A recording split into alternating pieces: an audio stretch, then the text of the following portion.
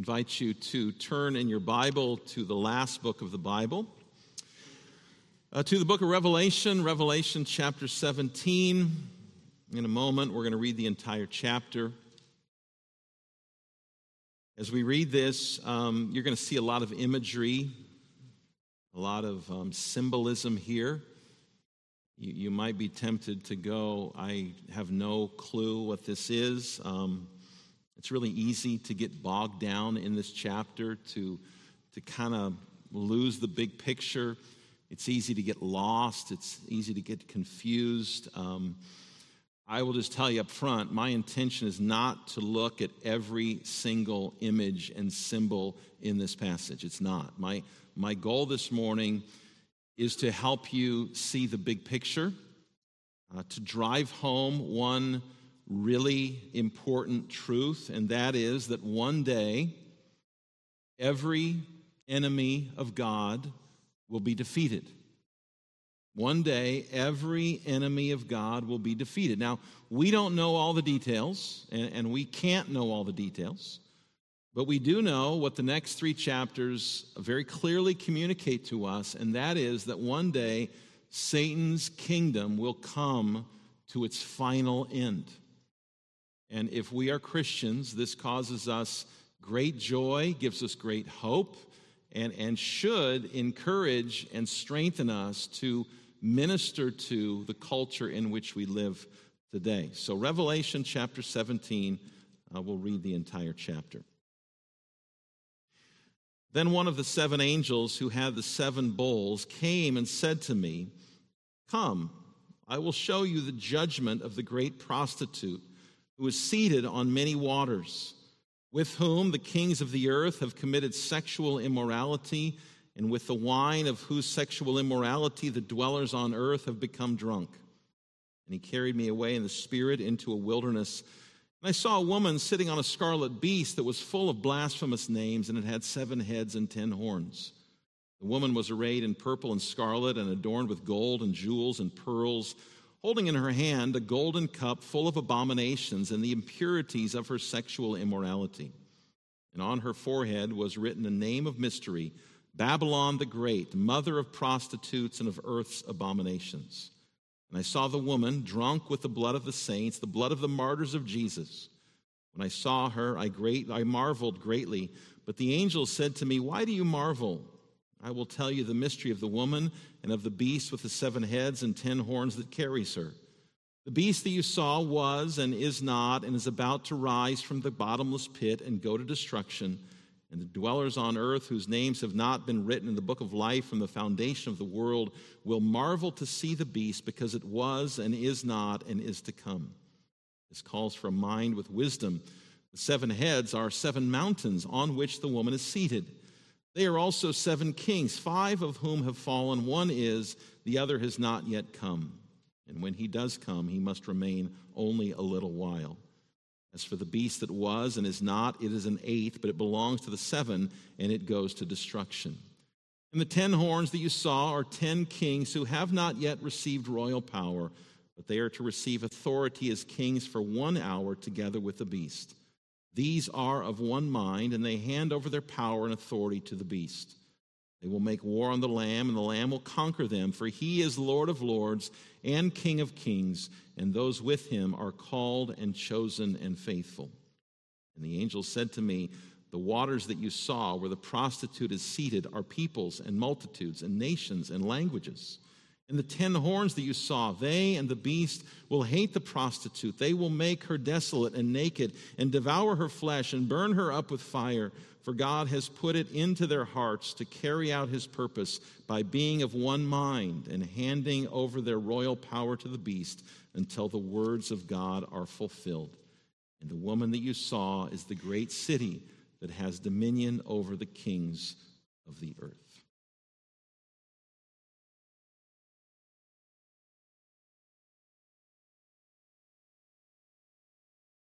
There are certain warning signs in life that you should not ignore.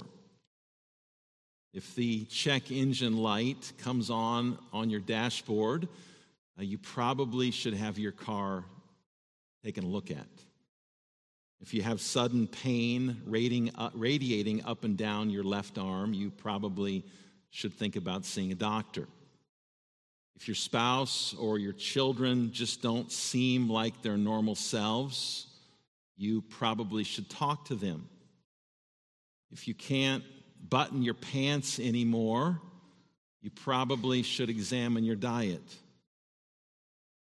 The Bible also gives us warning signs that we would do very well to listen to. For example, the Bible warns us very explicitly about the danger of sexual immorality. In Proverbs chapter 5, verse 3, we read, "For the lips of a forbidden woman drip honey, and her speech is smoother than oil. But in the end, she is bitter as wormwood, sharp as a two-edged sword. Her feet go down to death. Her steps follow the path to Sheol." The path of sexual promiscuity is not a good one. The Bible also warns us about the danger of the way we use our tongues, the way we speak. James chapter 3, verse 6 says that the tongue is a fire, a world of unrighteousness. The Bible warns us about the danger of pride. James chapter 4, God opposes the proud, but gives grace to the humble. The Bible warns us about the danger of the spiritual battle that we are in. 1 Peter chapter 5, verse 8, Peter says, "Be sober-minded, be watchful, pay attention. Your adversary, the devil, prowls around like a roaring lion, seeking someone to devour." The point is that the Bible is filled with warnings. Warning after warning after warning. Warnings that we would do well to listen to pay attention to. Another one of these warnings that is also found throughout Scripture is the warning not to be drawn away by this world. Not to be lured into thinking like the world thinks, living like the world lives. An example of this is 1 John chapter 2, where the Apostle John, the same man who wrote Revelation, by the way, says, "Do not love the world or anything in the world. If anyone loves the world, love for the Father is not in them."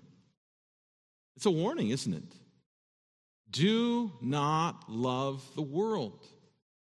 Now, why should we not love the world? Well, John tells us, he gives us two reasons. First of all, he says everything in the world, the lust of the flesh, the lust of the eyes, the boastful pride of life, comes not from the Father, but from the world. The lust of the flesh, the lust of the eyes, the pride of life, these things aren't from God. These things are from Satan. And secondly, he also says the world and its desires pass away. The one who does the will of God lives forever. You see, what this world tells you is important isn't really important. What this world tells you is going to make you happy isn't really going to make you happy. What the world tells you is going to give you lasting satisfaction and peace and meaning isn't really going to last. And so God says, don't love those things. Don't set your heart on those things. And we know, if we are readers of the Bible, we know that there are many examples in Scripture of people who did love the world. People who turned away from the Lord because they loved the world more. One example in the very first book of the Bible is Lot's wife. Children, you might remember Lot's wife. In Genesis chapter 19, God destroys Sodom and Gomorrah for their wickedness. And God, you remember, warned Lot. He warned Lot to get out of there, to take his family and flee, run, get out of the city. But you remember what happened as the Lord is raining down fire and burning sulfur on Sodom and Gomorrah, as Lot and his family are fleeing, Lot's wife looks back. She's turned into a pillar of salt. And the picture is that Lot's wife was a woman who couldn't give up this world, who loved this world more than listening to God. You can also think about Solomon. Solomon's heart was turned away from the Lord because he loved many unbelieving women. The New Testament gives us an example. The Apostle Paul talks about a man named Demas, D-E-M-A-S. Demas was apparently an associate of Paul's.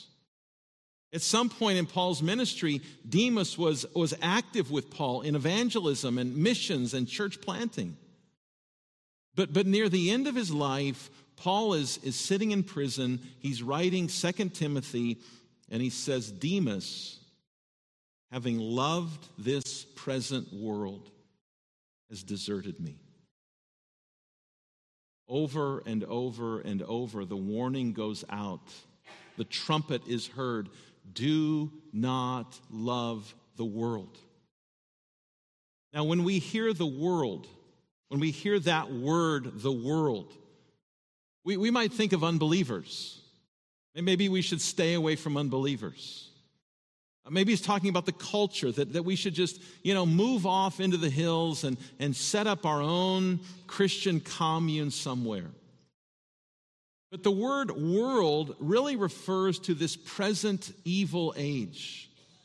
It's the thinking and the mindset and the priorities of this fallen world. And children, this fallen world seeks to draw you away from God. It seeks your affections. It seeks your love. It wants you to be like it.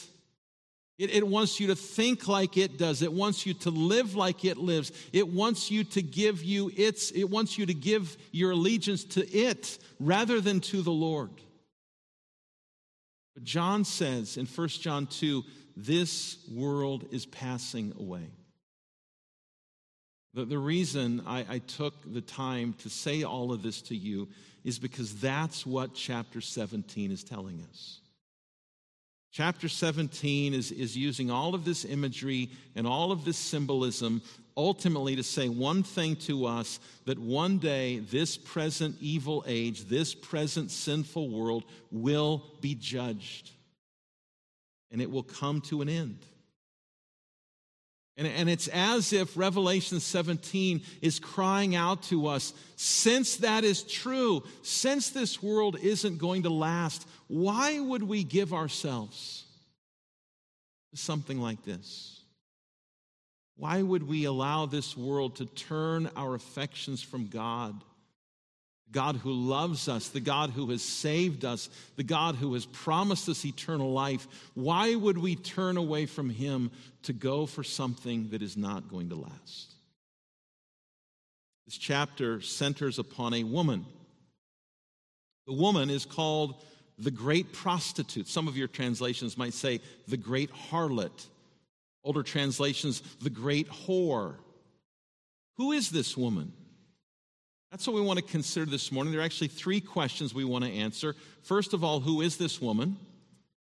Second, what is this woman's strategy?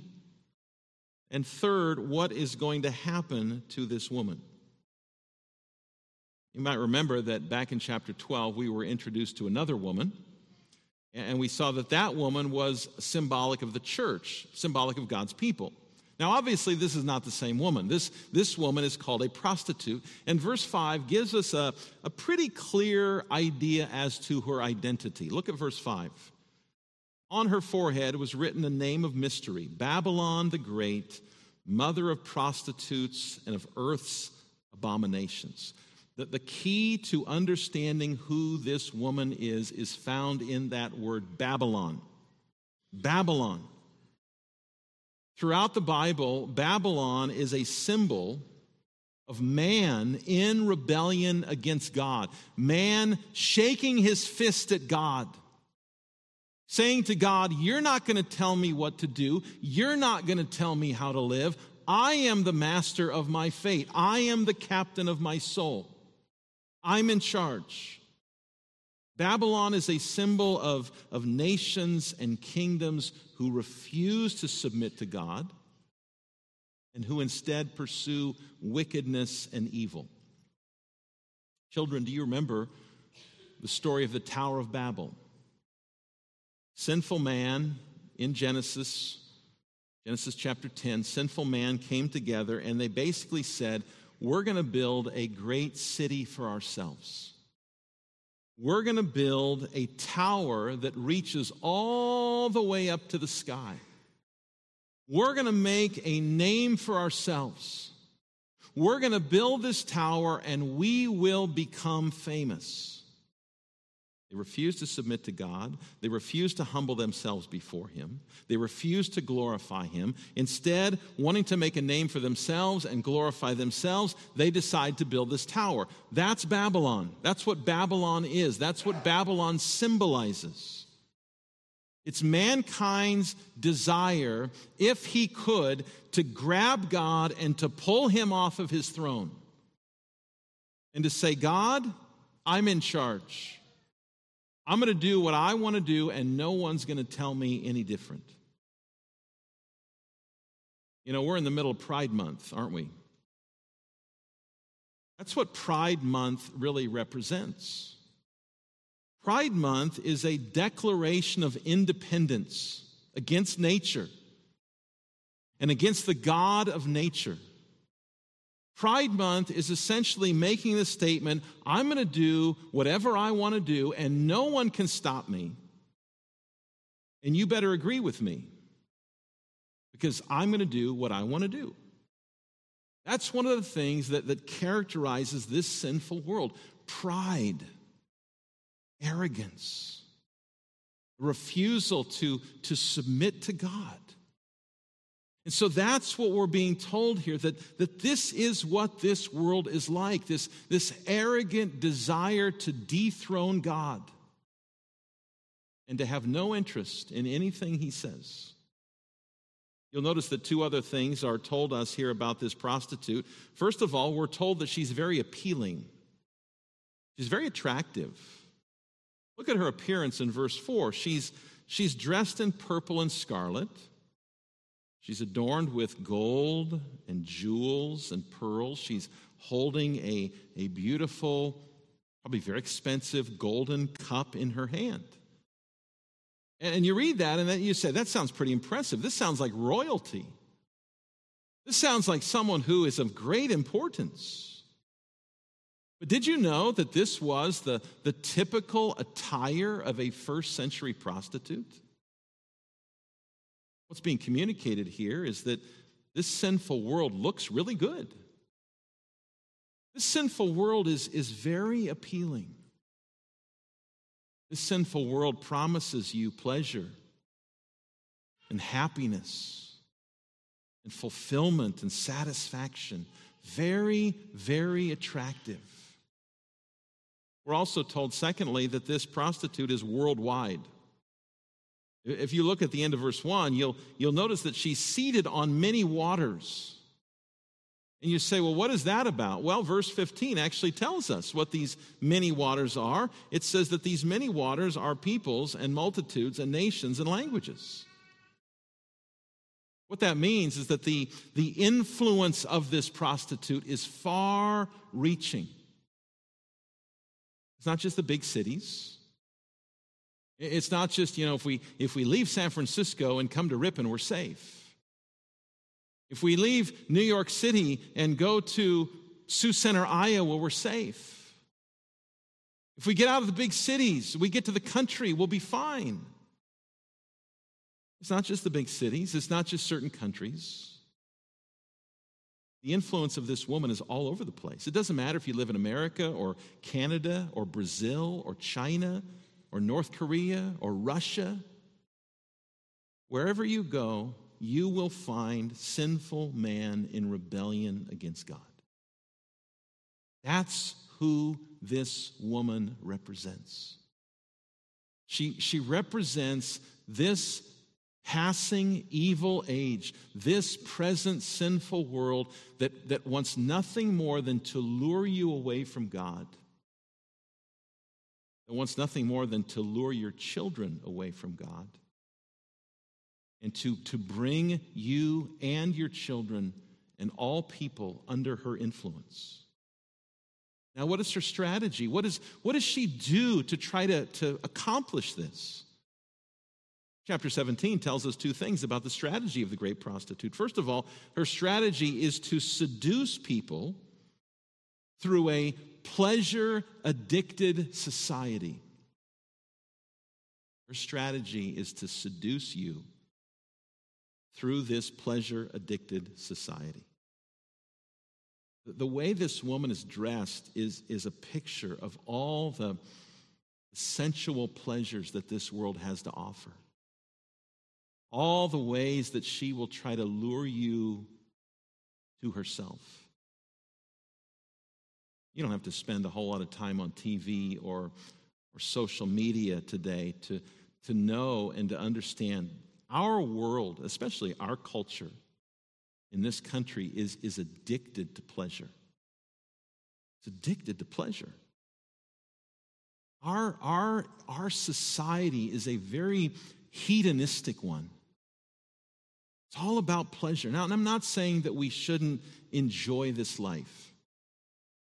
I'm not saying that we shouldn't give thanks to God for the good things that He gives to us. But when these things consume us, when these things become our driving passion, when these things become what we think will be the pathway to true happiness and true meaning and true pleasure, we've been lured away by the great prostitute. And so it's important that we understand this. It's important that we understand this is her strategy. This is what she will seek to do. She will seek to use the hedonistic culture, the pleasure-driven culture in which we live, to draw you away, to draw your children away from devotion to God. And secondly, her second strategy is to persecute the church through power-addicted governments. You have a pleasure-addicted society, and you have a power-addicted government. Look at verse 6. And I saw the woman drunk with the blood of the saints, the blood of the martyrs of Jesus. Now, who is behind all of this? Who is behind this woman seeking to destroy the church, to destroy God's people? If you look back at verse 3, it says, He carried me away in the Spirit into a wilderness. I saw a woman sitting on a scarlet beast that was full of blasphemous names. The great prostitute is sitting on a beast. This is the same beast we looked at back in chapter 13, which was representative of godless, anti-Christian government. These are kings and kingdoms and empires that seek to portray themselves as your Savior. You need us. We will provide for you. Just give your allegiance to us, and we will take care of you. We know what is best. And these are empires that also seek to marginalize and oppress and persecute and even kill God's people. And who's the power behind the beast? It's not Target. It's not Bud Light. It's not Disney. It's not Hollywood. The power behind the beast, we've already seen this in previous chapters, the power behind the beast is the dragon. The power behind the beast is Satan. You know, I cannot stress often enough the fact to you that we are in a spiritual war. You and your children and your grandchildren are in a spiritual war. It is the kingdom of God versus the kingdom of Satan. And children, if you're here this week at VBS, this is what you're going to hear. This is what you're going to be taught. We are in a spiritual war. Now, living in this country, we may not see it as much as people see it in other countries, although we're seeing it more. We're in a war. And we need to be equipped to fight this war. This is one of the reasons we come together on Sunday and hear the Word of God proclaimed, because we need to be equipped. We need to be trained to then go out into this world and to fight. Not with guns, and human weapons, but fight with prayer and the Word of God in this war that we are in.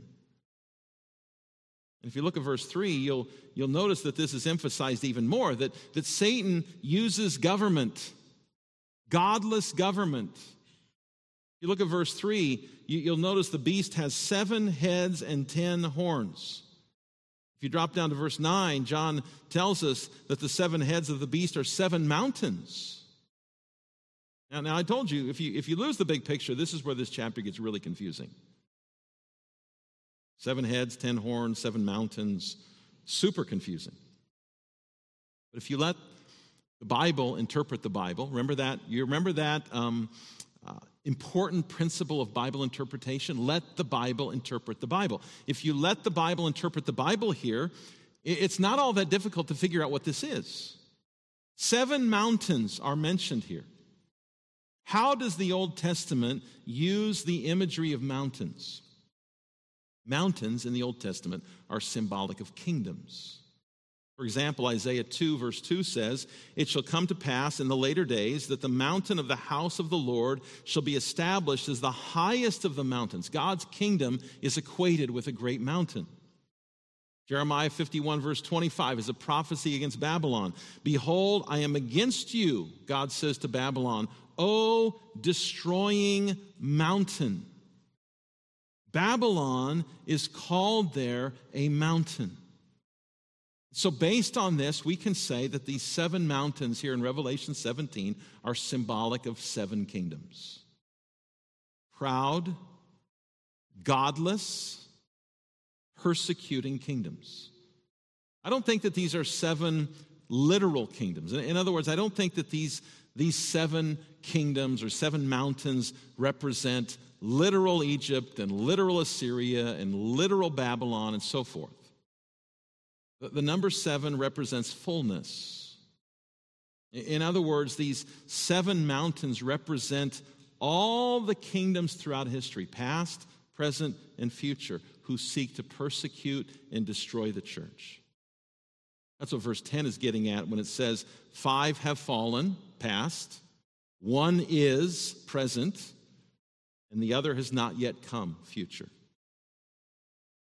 And so whether it's Egypt during the time of Moses, Babylon during the time of Daniel, or Rome during the time of Paul, or any one of a number of earthly kingdoms in the past, in the present, we are being told here that godless government will continue to arch their back at God's authority and will seek to actively persecute the people of God. That's what Revelation 17 is reminding us. So we know who this woman is. We know what she wants to do. There's a third question: what is going to happen to this woman? I want to encourage you with the fact that her influence is not going to last forever. I've had conversations with many of you about this subject, and we look at the world in which we live, and we think about things like Pride Month or the Sisters of Perpetual Indulgence I shared with you a couple weeks ago. We see these things, we hear these things, and it troubles us greatly. What's it going to be like in 5 years? What's it going to be like in 25 years? But please do notice and please take note that the influence of this prostitute is not going to last forever. Verse 12 says something very interesting. It says that the authority of those who seek to destroy God's people is going to last for how long? 1 hour. 1 hour. Now, that's not to be taken literally as if it's talking about 60 minutes, but it's symbolic of a very short, brief period of time. Brothers and sisters, this prostitute, this present evil age, which is under the sway of the devil, will not harass God's people and will not seek to lure God's people away forever, just for a short, brief period of time. After all, what is 1 hour compared to eternity? Not going to last forever. And then notice what John writes in verse 14. they will make war on the Lamb, and the Lamb will conquer them. This fallen world is going to pass away. It's not going to last. I ask you this morning, since this is true, since God tells us this, why would we ever want to give ourselves to the thinking and the priorities of this world? Not only are they anti-God, but they're not going to last. The glories of this world, the shiny things of this world, the things which appear to be so wonderful and so charming, like this royally, regally dressed woman, they're ultimately superficial. They're ultimately temporary. And it begs the question for us this morning, what are you living for? What are you living for? Am I living for the things of this world, or am I living for the things to come, for eternal things? The world holds out to you all these shiny trinkets. They look so wonderful. They look like they're going to give you what you want. But in a very real sense, they're like the little toys that you win at an arcade. Have you ever taken your children to an arcade before, and in the eyes of the child, you walk into an area where all these toys are for sale, and they all look so wonderful. They all look so appealing. And you pay your 500 tickets or your 1,000 tickets, and you get this little plastic toy. And for the most part, parents, you know what happens to these toys. It takes about a day for the excitement of maybe a cheap toy to wear off, or eventually that cheap toy that you spent, $50 for in tickets, it doesn't last. That's what this world is like. It looks so appealing, it looks so wonderful, it looks so promising, it looks so fun, but it doesn't last. What are we living for? What are we pursuing? There's a word that previous generations of Christians used to use a lot that I don't think we use all that much anymore. It's the word worldliness. Worldliness. Worldliness is when we let the prostitute lure us into her way of thinking. The world sets our priorities, not God's word. The world gets our love and our commitment, not the church of Jesus Christ. We are lured away by this world. The world sets the agenda for us. The world tells us how to find meaning and pleasure and happiness. And if we're honest, we will all have to say, I see that creeping into my heart at times. Maybe more times than I care to admit. I love this world. I love the things of this world. How do we fight that? How do we fight against this prostitute who's seeking to lure us and our children and our grandchildren away from the Lord and from his kingdom? I want to give you 3 things to think about this morning. First of all, allow Scripture to renew your mind. If we are to fight worldliness, if we are to fight the great prostitute, we have to let the Word of God renew us. You remember what Paul says in Romans 12. He says, do not be conformed to this world. Do not be conformed to the thinking and the living and the priorities of this world. And then he says, but be transformed by the renewal of your mind.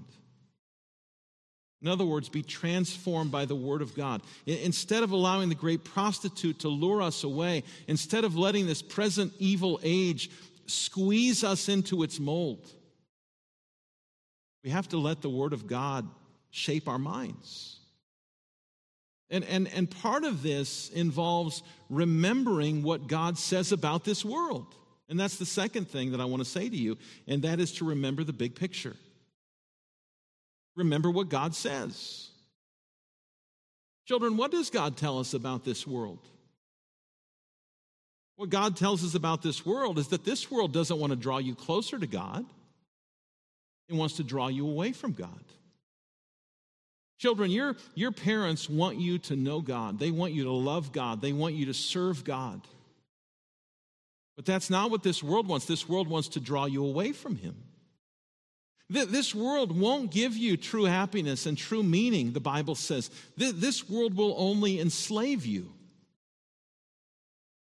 This world is not going to last forever. This world is passing away. And so we have to remember the big picture. We have to remember what God says about this world. And so instead of giving ourselves to the things of this world, we're called to be like Moses.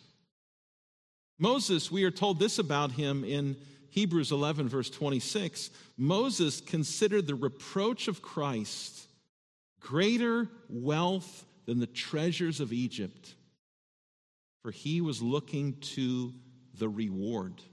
What reward? The reward of heaven. The only reward that will really last. And so we have to remember that this world is passing away. Now, living for the things of eternity, living for the things that last, may cost you in this life. But in the end, you won't regret it. I think of many of you parents right now who are making sacrifices for the education of your children. You know, you write the check or take it out of your account every month, Christian school tuition. And there might be times you say to yourself, you know what, it would really be nice to have that extra money in my account. Just think of what we'd have at the end of the year. But I know, parents, you're not living for this life. You don't want this world to get your children. And so you are living for eternity, and you are investing your money into something that will last forever. You are investing your money in the eternal souls of your children. One of you said to me recently, what I really care most about in life is that my children are in heaven with me. It's true, isn't it? What we care most about is that our children and our grandchildren would be in heaven with us. That's what matters. That's what we're investing ourselves in.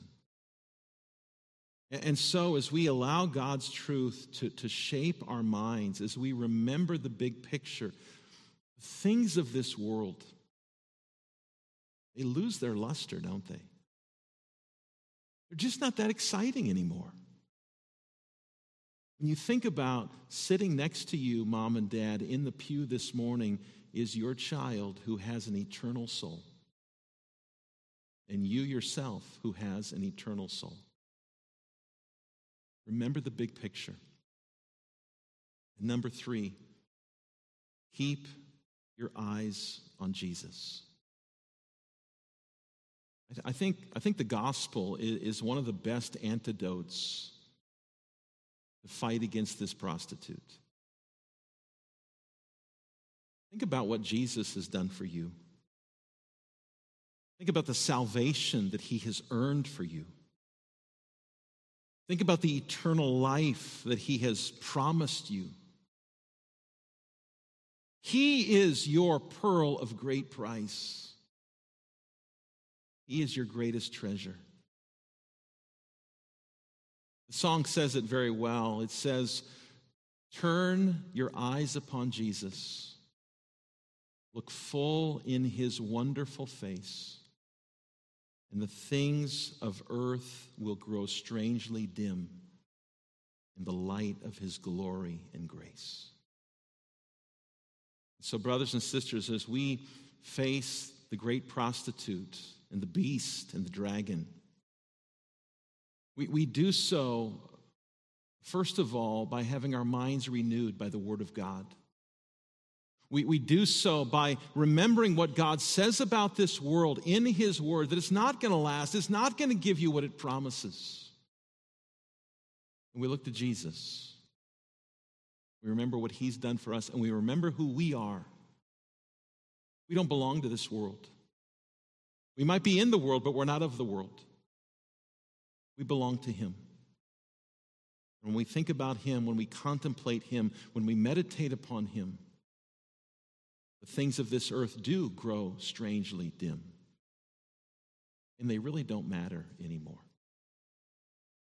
Let's bow in prayer. Father, we thank you for your word this morning. We thank you for reminding us that this present evil age will not last forever. We pray that we would go forth from here equipped to serve you and your kingdom in this world, and that we would rejoice that we are part of a better kingdom, a kingdom that will never fade away.